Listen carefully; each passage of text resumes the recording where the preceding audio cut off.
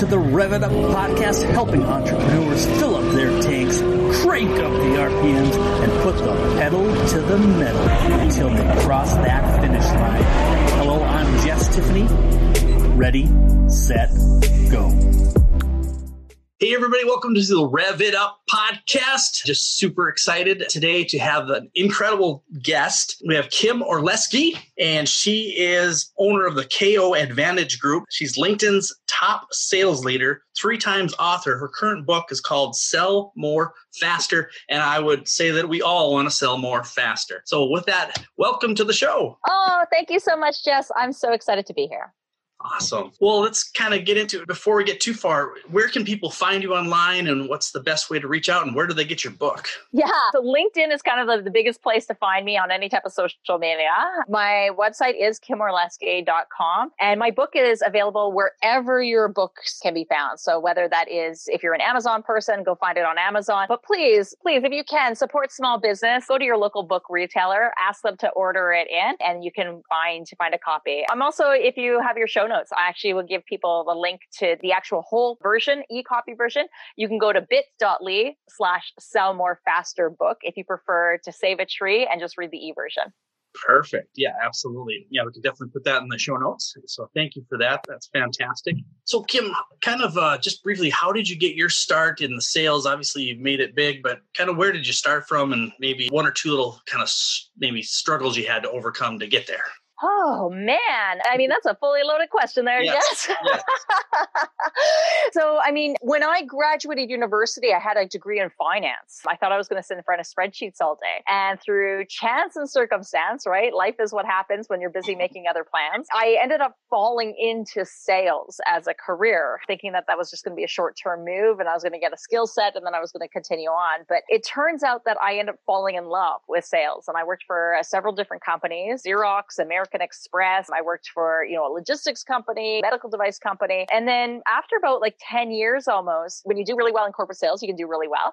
I went and traveled the world, and I took 6 months off. I went backpacking. And as I, traveled 17 different countries, I was like, oh my goodness. I'm like, that is the life I truly want to live. And I came back. I decided to start my own sales training company through lots of iterations at the end of the day. And today we're going to be celebrating our 3rd year anniversary, which is super exciting. We're a very fast growing team. Really what we want to do is we want to help empower entrepreneurs and small business owners, specifically those that are selling high value services in a business to business conversation. How do you get that premium dollar for that premium service that you're ultimately selling? Because I truly believe that one of the biggest false statements that I've ever had is I will charge more when I have more clients. And it's actually not the case at all. I've seen people that will be in their very first sale after they've taken our training and be able to close what they thought was the biggest deal that they could have ever done. And in some cases, I mean, this is, 2 times, 3 times their monthly salary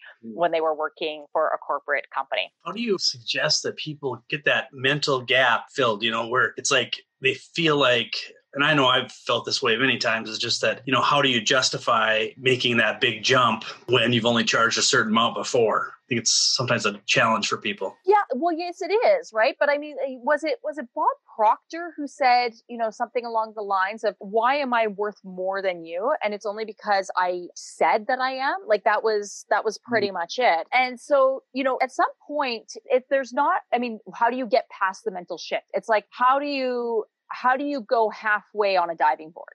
Right? You're either on the diving board or you're in the pool, right? There is no halfway point. And at some point you have to decide that today's the day I'm going to jump off the diving board. Today's the day that I'm going to start charging more. And when it comes down to it, the first thing is that you have to be just decide, right? And when it comes to things like pricing, I think a lot of people are surprised that, most companies will choose their pricing I pulled it out of thin air. And they're like, but there's all this math. And it's like, no, I selectively chose that's my pricing. And I created enough value that people said that, yes, that's worth it. The other thing about pricing and how is that worth it is that the more you slow down your sales process and get to know the client and the client gets to know you, and you're able to create, how will this investment help you to deliver more, right? How will $1 with me help you to generate $4 or $10 in your own company? that becomes a way easier conversation and a mental shift for a lot of people. Because when I'm not just trying to save you time and money, there I'm looking at it from this is where Jess is at a current point in time. This is how much I can save him. So that's where my value is. But rather from an abundance mindset where when Jess invests with me, this investment is going to get him, 4 times, 10 times, 100 times more in revenue, profitability, clients, whatever it is. That becomes a way easier justification. Yeah, I heard somebody say recently something about, if I give you $100, would you give me $10 back kind of thing. If you add more value than what the perceived price is, then it makes sense, for most people.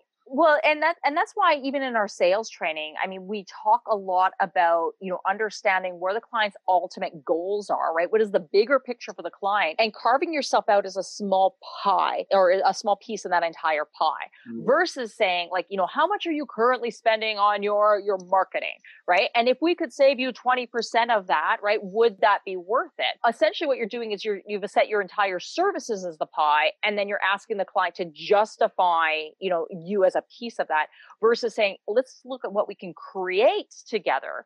And then, see if that, if we can carve out a small portion of it. Awesome. In your book, is there like 1 or 2 tips, like a sneak preview you can give us of a couple of the tips that really can transform a business? I'll let you know, the book is full of nuggets. Whole book, yeah.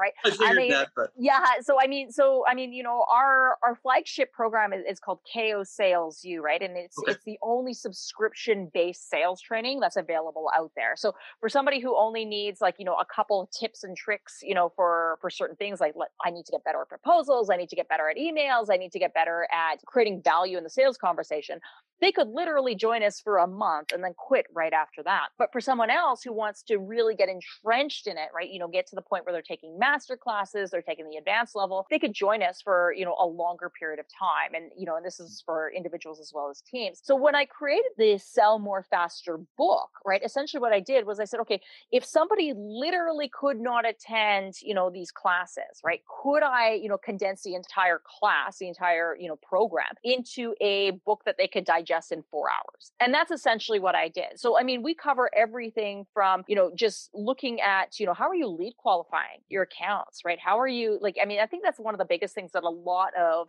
small business owners just don't do. Their lead qualification process typically is like, okay, as long as the person has a heartbeat and a credit card that works, they're ideal for me, right? Like that's my lead qualification. The unfortunate reality is if that's your barrier, right, you end up getting a lot of the winner's curse, right? You end up winning the business, but then you curse yourself every single day that because you have to now deal with this high maintenance client, a client that doesn't understand where the scope of work should be, you're not clear on the expectations. So we talk a lot about the lead qualification process. Now, the other thing that I am a big proponent of is transparency throughout the sales process. When I came from corporate sales, I mean, we did everything from, and this is still this is what surprises me, still to this day, a lot of sales training will very much focus on don't talk about price. Don't talk about price until you get to the proposal, right? Just avoid the conversation. And I hate this because the reason, we're now seeing 6 in 10 clients that want to talk about price very early on in the conversation, typically even as early as the first meeting. The other thing that we typically see is after that point in time is when you get to the proposal and you're showing somebody the price for the very first time and you're trying to close them on that. Of course, they're not going to say yes. Right? Of course, they're going to have to take a moment to think about this. And they teach us this in old school sales school that you're okay, well, now I've shown you the price. I've shown you all this crazy value. Here's what the price is. And the client is supposed to react like it is the most amazing magic trick that they have ever seen. I'm like, whoa, this is amazing. And I'm going to fall back in my chair with astounding, disbelief. And I'm going to sign on the dotted line. Nobody has ever signed that way. And so throughout the entire book, we talk a lot about being open, being honest, owning that premium price with a badge of honor. Because if somebody is going to disqualify themselves, I would rather you disqualify yourself in meeting 1. Not in meeting 8 and then say that is so far out of our budget. We have no ability. I would rather make somebody slightly uncomfortable earlier on and allow the relationship to build that comfort level to the point where when we get to that final price, they already have an expectation of what it is. They get to that final price and they're like, oh, okay. It's a little bit more than I wanted to spend, but listen, like, I get it. Like, you know, throughout this entire process, I get why you're so much more. And that for me is worth it. Absolutely. I know when people like on LinkedIn, a lot of times they'll approach me and they'll say, hey, we got this new software that you're just going to love. And if it sounds interesting, occasionally, you know, once in a while it piques my ear. Like they say it does this thing and I'm like, okay, that sounds good. But then I go, so my first question is, what's this cost? And they're like, oh, it's only $75,000 a week, you know, or whatever. Yeah. And I'm like, yeah, well, that's not my budget. Cut it by 85,000, you know. yeah. Try paying me, right? And that's another good point, right? Is that, you know, oftentimes a lot of people in their pitch, right, will say like, listen, can I show you a demo? Can I show you a demo? Can I show you a demo? And this is like, I mean, from a buyer's perspective, this is one of the worst things that you could possibly do, because essentially you haven't created enough value. You don't understand what the issues are in my company. And despite how amazing and pretty your product is, if I am in no position to change or enhance myself, it doesn't matter how great the demo is. It's like a car dealer saying, hey, take a test drive of this vehicle. Just take a test drive of this vehicle. Great. I'm happy to take a test drive. But if I'm in no position to actually buy a car, what's the point of the test drive? And when people jump to the demo too soon in the sales process, like essentially you have nowhere to go, right? There's a show, How I Met Your Mother, right? And they did this iconic episode called The Naked Man. And the Naked Man essentially had like this like date. And he's like, the date's not really, I'm not really sure where it's going to go. I don't know if I'm going to get a second date. So I'm just going to pull a naked man. And 1 in 3 will say yes, right? And essentially in the demo, you're going to see the same thing, right? You're going to like, you maybe have like a little bit of a meeting with the person. You're like, great, let's get to the demo. And only 1 in 3 at that demo stage continue on because they're like, well, now you've shown me everything. I don't have anywhere to go. And like your demo should be like your closing tool, not a, you know, hey, let me show you the goodies and you determine whether this is actually something that you're interested in like pursuing or not. That's good. Yeah. Back to this link. So I get a lot of, I'm really active on LinkedIn as well. You know, you are as well. And, you know, you just constantly getting all these messages and all these sales pitches just constantly, which is kind of irritating sometimes. But for your sales process, is there like 1 or 2 methods that really can help you get to the right decision maker without alienating people before you even talk to them? Yes. Yeah. Always. So, I mean, like, and you've heard it before, right? Like, I mean, always start at the decision maker as often as you can. But here's the other thing is that if you are able to get to the decision maker and they push you down, right? I mean, you know, include your invitation to come back. Thank you so much. I'm happy to meet with Megan. You know, after we've had a great conversation, can we loop you in if this is something that you're interested in? Almost every single person is going to say yes because they're just trying to be nice. They're like, yeah, like that's fine, right? But like now you've actually given yourself the invitation of the right. Now, the other thing about, you know, if you're ever pushed down, right? Remember that at a decision maker level, they are not talking about operations. They're not talking about making things better at this level. They're thinking strategy and vision. They're thinking of the 3-year and the 5-year plan. And oftentimes when salespeople go in, they'll end up talking because they're talking to, let's say, the operations manager, right? You know, maybe the director of something, right? Somebody in this kind of mid-management tier. I'm talking to you because you're at that tier. Whereas when you start to change the game and start asking questions that are above my pay grade, right? I am now forced to go ahead and say, well, I don't have the answers to those questions. Who does? Right? We know who has the answers to that question. That's the person that is above me. It's not that we're wanting to ask those questions because it doesn't make sense. It has to make sense to the grand scheme of things. But the one thing that premium value providers get is that they're not in it for the short transaction. They're not in it for just the immediate sale. Yep. They're in it for the long-term relationship. They're in there for the 3 years, 5 years, 10 years. And so I want to talk to you today about what that 3-year, 5-year, 10-year vision looks like. Make sure that we're on an understanding that can we grow together? Can we help you develop and get you closer to those ultimate goals? And when I ask you at an operations level who only really has, you know, vision into maybe 6 months, a year, maybe max 3 years, right? Anything beyond that, they can't answer. And so they're forced to kind of bring that next person in. And now we're having a bigger conversation. Okay. Do you recommend starting with that person then, or do you recommend going to the decision maker and then getting knocked down and then building back up to the decision maker? All roads lead to Rome. Right at the end of the day, you know, and I mean, you're going to do what you need to do to get into the conversation. I will always start at the top, right? Because I mean, if you get at the top, that's fantastic. But I'm not going to continue to knock the door of the person at the top if they're not answering, right? There's, you know, I mean, this is an old school thing, but it's called like go high, wide, and deep, right? You start off with high, you can't get high, you go wide across that thing, and if you can't, then you start to go deep and you start to go down into some of the other conversations. You try where you need to go. Now, if this client that you have selectively picked out, right, and you've seen a lot of people write this, they say, make a list. Who's that 100 clients that you're going after, right? Who are those 50 clients that you're going after? And create a strategy for them for the next 6 months and a year, right?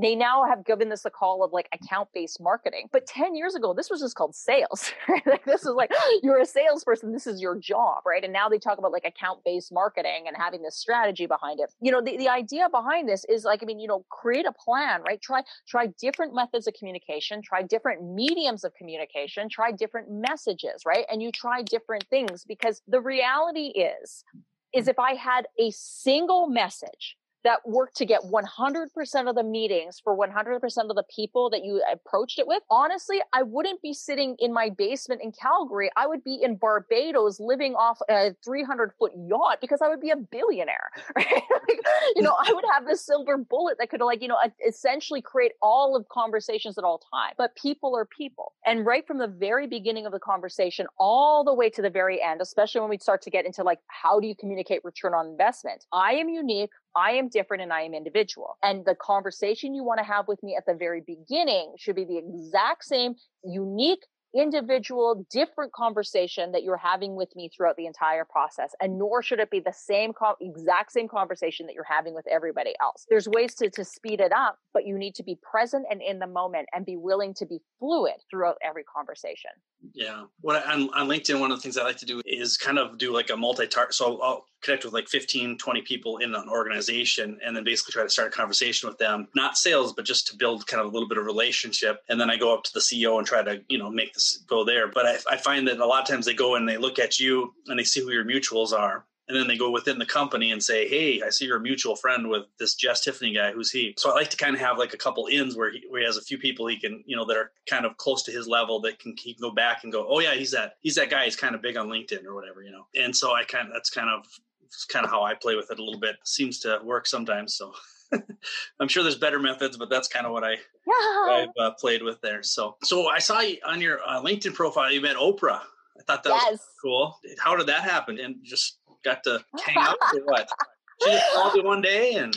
Oh my goodness. You know what? If Oprah had my phone number, I think I would probably like die like right here in my chair. You know what? I had a window of opportunity to meet her, you know, and there's one thing I know is like never hesitate. No matter what the investment, the cost, the time it takes, like, you know, and I grew up with Oprah. Right? Oprah was my hero. You know, I said for the rest of my life, I'm like, you know what, one day I'm going to be on the Oprah Winfrey Show, right? And now the Oprah Winfrey Show doesn't exist in its current form anymore. But, you know, she was where I was, right? And I just said, like, you know, I reached out, made some phone call, whatever it was. I can't even remember exactly the whole thing. And it was like, I'm going to meet Oprah, right? Like, I'm going to meet Oprah. And so the opportunity of meeting Oprah, in this case, actually, right? I wish I had like a better story about how she interviewed me and everything else of this. And we're cross on woods and we're putting it on the vision board because maybe one day it will happen, is that, you know, when you meet Oprah, you only get a few seconds with her, right? Like that's it, right? You know, you're brought in, you get your, like, you know, you get to have your picture and then you're out. And so for a couple months, I knew that I was going to meet Oprah, right? When she was going to be in town. And I was like, okay, like this is awesome. And I stressed and I figured, when you meet Oprah, what is like the one question that you want to ask her? Because I figured, right, that like if I only got a few seconds with her, right, I had just enough time. If I practice it really well, I could ask her one question and that was it. Right. And so I knew it had to be fast. It had to be impactful. It probably had to be 5 words or less because that was the only thing like I had mental capacity for to remember. And I practiced this. Like you had no idea. Like I practice a lot of my sales meetings. I do a lot of role play and everything, but specifically around Oprah, I knew that I was probably going, like if I stumbled and fell, I knew I want to at least get that out. And so, you know, I go and I meet her and she smells like roses and beautiful things. And I'm just like, oh, you know, and the only question I could get out of her right now, in that moment was like, what do you need right now? And that was like the only thing I could get in my head. I was thinking, I don't care if Oprah needed a box of Skittles. I am going to find a box of Skittles and I'm going to bring it to Oprah, right? And I'm going to be the person that like brought something to Oprah because I figure that everybody like is asking Oprah for something. Sure. What if I like, you know, change it around and ask her to do something? In hindsight, I wish I would have asked her a bitter question, right? I wish I would have asked her something like, what was the best piece of advice you were ever given? But, you know, at the time that was the only thing I could come up with. So if anybody ever gets a chance to meet Oprah, the question I would ask her is, what is the best piece of advice you were ever given? All right. And did she want Skittles or something else? No, she said, you know what she ended up saying was, she's like, I don't need anything. She's like, but thank you so much for the question. It was, you know, really great. And I was like, my heart was like, and I started to cry. Wow. Not quite as big a famous person, but Jeffrey Hazlett, 4-time New York Times bestselling author guy. He lives in Sioux Falls, South Dakota, which is about a 4-hour drive from Minneapolis where I'm at. And he invited me for a whiskey tasting event. Oh. I don't really drink, but I drove to South Dakota so I could hang out with him for the 3-4 hours, whatever it was. Lovely. And that was a pretty cool experience, getting to hang out with somebody pretty cool. But anyway, back to things here. So I was kind of curious. So you got the decision maker and you kind of got, you know, talked to him. Do you have any tips on getting to the close? Like, is there any things that, you know, once you've kind of done your pitch, is there any like 1 or 2 tips that can help you, you know, improve your conversion rates? When do you start to close, right? You start from you start from the very first meeting, right? But assuming that you have created crazy amounts of value, you understand the clients, like, you know, goals and aspirations, you know, the consequences of them staying in the current state, where do they want to be? How are they going to measure the success of this investment, right? And we clarified all of that. When you get to the proposal, right? I mean, first things first is like, don't be proposing if you think that you have a less than 80% chance of closing the deal, right? Do a quick gut check with yourself and be like, do I truly feel this client is ready to say yes right now, right? You know, put yourself in that person's shoes. If you don't feel the person is ready to say yes, or I met with one client, actually there's 2 client stories, but one of them said, well, we probably close like 50% of the proposals that we put out. And I'm like, so you're willing to put out, you know, a proposal when you feel like your odds are a coin flip right now? Like, you know, like that's, you should really take a look at that. I had another client that said they do, for every close that they get, they probably do 3 proposals. And I'm like, you know, so if you need, let's say 4 closes in a month, I said, you're telling your team to like, will you marry me 12 times? I'm like, that's ridiculous, right? Like it's a lot of energy to get to the proposal stage. Yeah. And if you're getting there and you feel like your chances of closing that is a coin flip or less, then chances are you're just not ready, right? Slow it down. Now, what I sometimes hear from people is like, well, the client is ready to buy, like they're going to buy, right? And it's like, okay, well, then if they're choosing to buy, but you don't feel like they're ready to buy from you, then you have one of 2 options, right? Let them go down that path. Like that's it, right? They're going to buy. They're not even choosing you anyway, because you've already determined that the chances of them closing with you is like less than what you think it is. But the other thing is like, well, by slowing it down, doesn't that help your case? Right? Like if you tell them that you're not quite ready to propose because you still need to find out more information, that you still are not clear about their goals or how they're going to measure the success of this project, how will you know that this was a successful investment for us? How are you going to measure, you know, what we've achieved in this period of time? If you can't answer those questions, it doesn't matter how amazing your proposal is, because if you can't answer that, how is the client supposed to answer that? And I can guarantee you they have not had that conversation amongst themselves, right? That the only person that asks that question is the one that prompts them to think it and be like, oh, good. How should we measure the success of this? How will we know we received the result? Like, what is the result we're looking for? And in the absence of getting, let's say, to a certain revenue dollar, how will we know we're on the right path?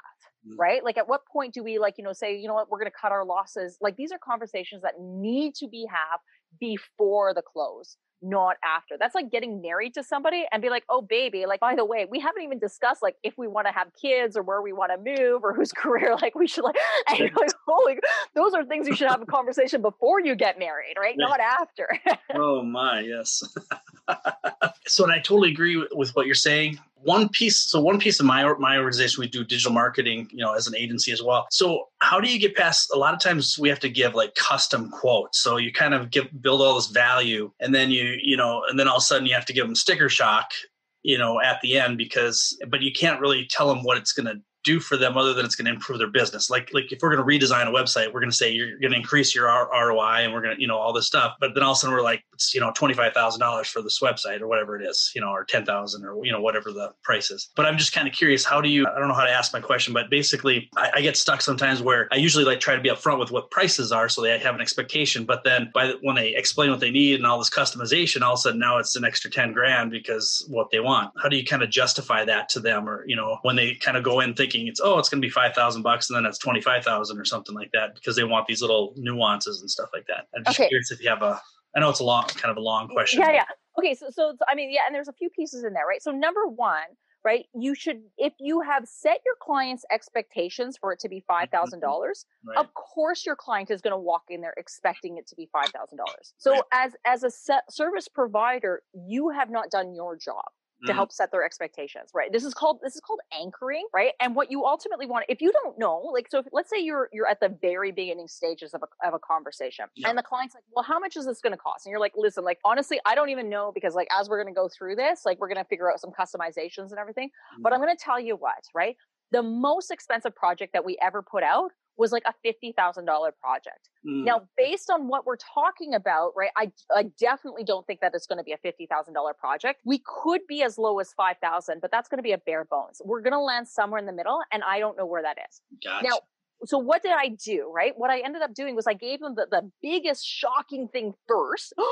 I don't have $50,000. Like I there's no way I can spend that. And then you help to bring me down, right? By saying, but it could be as low as 5,000. We're going to land somewhere in there, right? So now I know that my range isn't, and the difference is, it's a subtle difference, but it's so important, is that I don't say, well, we start from $5,000 and we can go all the way up to about 50, because people hear what they hear first, right? And so when I hear $50,000 first, I'm like, I'm reacting to that right away. And then when you bring me down to 5,000, I'm like, okay, you've calmed me down. Whereas when you say, I'm going to start you at 5,000 and bring you up, I'm like, well, then that's me. Like, I'm the starting price, right? Like and I don't even hear the second portion of this conversation. Now, as we go forward, right, and we're trying to get to that return on investment and everything, it is not up to you to tell your client what their return on investment is. Okay. So right from the very beginning, right, how we connect with people through email, direct messaging, phone calls and everything, like the message needs to resonate. So because I am already an individual, unique, different business, the results that I want to have from a new website, from a marketing campaign, from whatever it is probably also going to be unique and different and completely individual to my business. How are we going to measure this? Now, the other thing, so let's assume we're doing a marketing campaign. We're going to get you more website hits, right? A brand new website is going to give you a ton of SEO, right? You're going to blog post a bunch of stuff, but it's going to help drive more traffic. Oh, that's awesome. What am I doing? Why do I want more traffic? What is that going to do for me? Right? And so these are part of the questions you need to ask in part of the sales cycle, right? Well, what does more traffic mean to you? Right? How are you going to convert it? Because at the end of the day, as soon as the person has gone ahead and clicked the contact us button, your job is done. Right? You have done your job. But then the client gets really upset after the project is finished because they're like, Jess, we have all these people that are contacting us, but they're not even qualified. Right? We're not able to close them. We're not able, blah, blah, blah, blah, blah. I mean, and we need to be really clear on this. Like, imagine if Delta Airlines goes ahead and tries to sell you a vacation package. And they're like, listen, we're going to take you to a beach. Right? We're going to take you to a beach. It's going to be amazing, like fantastic. And you're like, awesome. Right? And so you get on in this plane because you're thinking like, oh my goodness, like we're going to go down to the Florida Keys. It's going to be beautiful. But where do they send you to? They send you to like, Venice Beach, or they send you maybe to Seattle. Seattle has a beach, right? It's all rocks and it's cold, but it's a beach, right? And, and so they promised you what they were going to do for an expectation, what the result was going to be once you got there. And so we need to be asking these questions throughout the process. This is going to ultimately, people are going to be scared to do this because they're like, oh, it's going to slow down my sales process, or I'm going to make them think of different things. No, if anything, they're going to value you. They're going to know why you're worth more. And ultimately, it's going to create more successful clients in the long run, helping you increase your referrals, your testimonials, and, create bigger opportunities for upsells and cross sells later on. Awesome. Yeah. So I just admitted to the, thousands of people that sometimes, like on my standardized pricing, it's easy because, you just say the price and you're done and you can give them an idea. But I think on some of the big projects, sometimes I go, well, it's usually about $5,000 for most people. So a couple times. And then of course they don't want it. And then they shop around, right? Because now they're like, well, he said it was 5,000. He's showing me a price that's like 2 times that amount. Like, I'm not really sure. And you completely discounted all the value you may have created because they've been going in with this expectation. And then it doesn't happen the way they expect, right? What is happiness? Happiness is that my reality meets my expectations. Yep. And when I have my expectations set for me by a service value provider and my reality comes and it is far different than my expectations, I am now an unhappy person. Therefore, I have to go and I have to shop around. Whereas when you go ahead and you set someone's expectations down here, right, wherever it is, and you exceed them, now I'm really happy. Right? When we present pricing to our clients, we have 2 tiers of pricing, right? We have our business solutions, right? And then we have our small business solutions, we call them, right? And in our business solutions, we have pricing that goes up to like $30,000 a month, right? You can work with us, right? We will train your team. We're going to do some rahs. We're going to have we're actually going to help you even recruit qualified salespeople. On our small business solutions, even if I'm talking to a single person, I always promote my price as saying like, listen, on the top end of our small business solutions, we have a price that is $2,900 a month, which allows you and 11 of your employees to join the program. Even if I'm talking to employee 1, right? Like I'm the solopreneur. Why do I do that? Right? Because number 1, I have to give them sticker shock, right? I have to let them know like this is, and they immediately said, this is not for you. This is overkill for you. But when you're there, I want you to know that we have a solution to meet your needs. And I'm like, oh, good. Kim can grow with us, right? Where you should be, right, is probably solution number 2, right, which is you and an employee. And I know it's just you, but for $500 a month, as long as you're a constant subscriber, you could split that cost with another entrepreneur. You could hire somebody. You could, like, if that person changes, you can bring somebody else in all the time, right? But you're constantly getting it. And then on our lowest end, we have $50 a month for the self-study program. And for most people, I'm not a self-study person myself, right? That's not something I would go for, but we wanted to provide that option because there are lots of people that are. And so what did I do, right? Instead of saying, hey, we start at $50 a month, you're like, awesome, that's me. I'm $50 a month. And then we go to $500. Oh, I'm going to try the $50 a month and I'm going to see if that works for me, which it won't, right? Because I'm not a self-study person. I'm going to see if that works for me. And if it doesn't, then, I know where I can go. But what's going to end up happening when they're not a self-study person and they try the $50 a month program, they're unhappy. Right. And then they go somewhere else. Gotcha. Thank you. Yeah.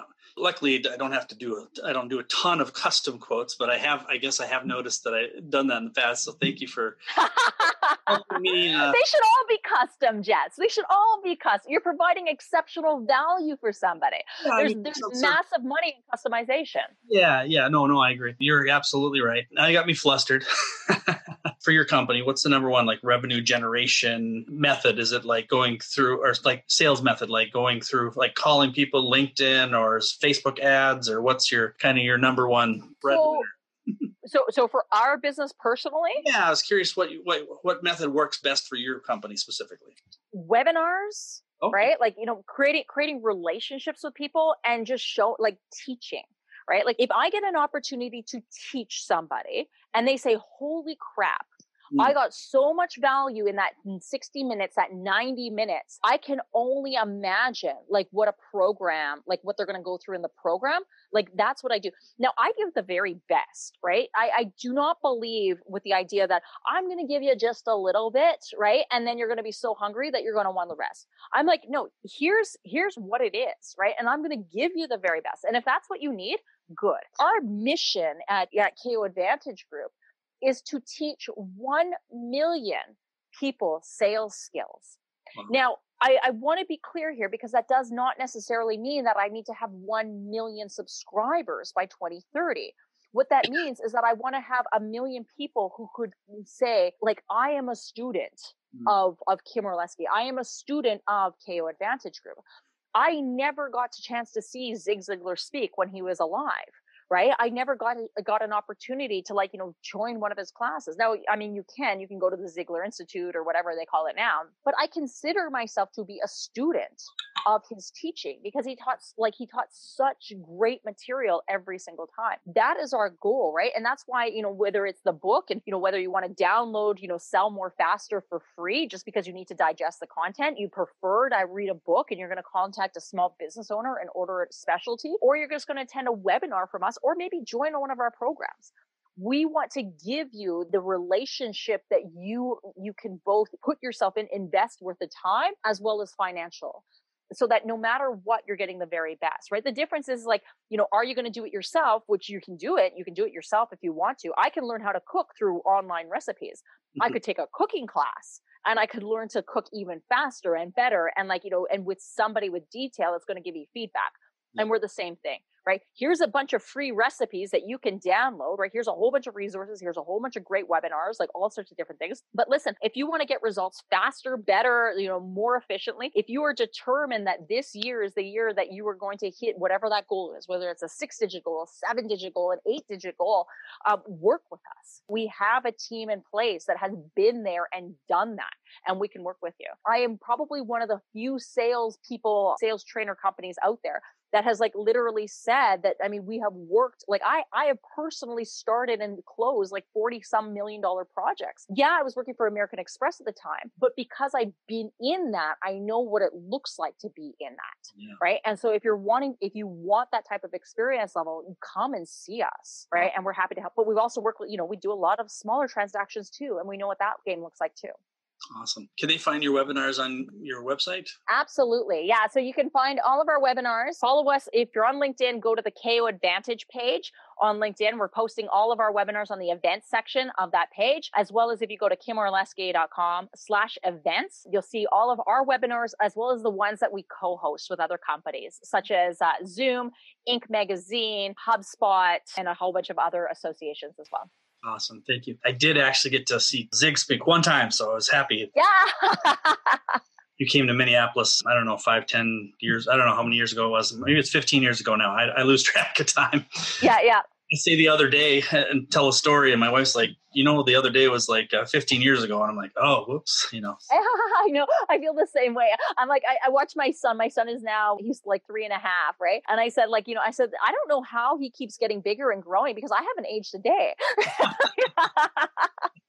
I want to thank you so much for being on the show today. I don't know if anybody else got something out of it, but I got a ton out of it, so I appreciate it. I'm not going to be making that one mistake about setting low expectations right at the beginning. And again, I didn't do a lot, but occasionally I catch myself doing that, not realizing it. But it's a skill. It's a skill that needs practice, right? And I think that's part of it. Earlier you talked about, like, how do you get past, like, presenting yourself as a number? You have to practice it. And that's why even in our own program, we do a lot of role play, right? It's like, practice these phone calls, practice these conversations that you're, practice a negotiation, practice just saying your price, because it sounds a lot different in your head than the first time it comes out. And the moment you stumble over that word, right, you create hesitancy and doubt in the client. So you want to be clean and crisp with it every single time. Yeah. It's funny, before I started my own business, I sell other people's products, and I was I could sell those all day long because I didn't have the hesitancy, because I knew the product worked, and I had the confidence to just, I just say, boom, this is what it is. This, I think, and then when you start getting into your own products and services, sometimes you kind of get in your own head and you're like, oh, you kind of have that, like I said, the hesitancy in your voice, and it comes across. So I have experienced that. But anyway, thank you so much for being here. So you told them, I guess, already where to find you, LinkedIn and your website. Yes. Could you spell the website for people that are maybe? Yeah. So Kim Orlesky is KimOrlesky.com. Perfect. Awesome. Well, thanks everybody for listening to the podcast today. Have a wonderful day, and we'll talk to you again soon.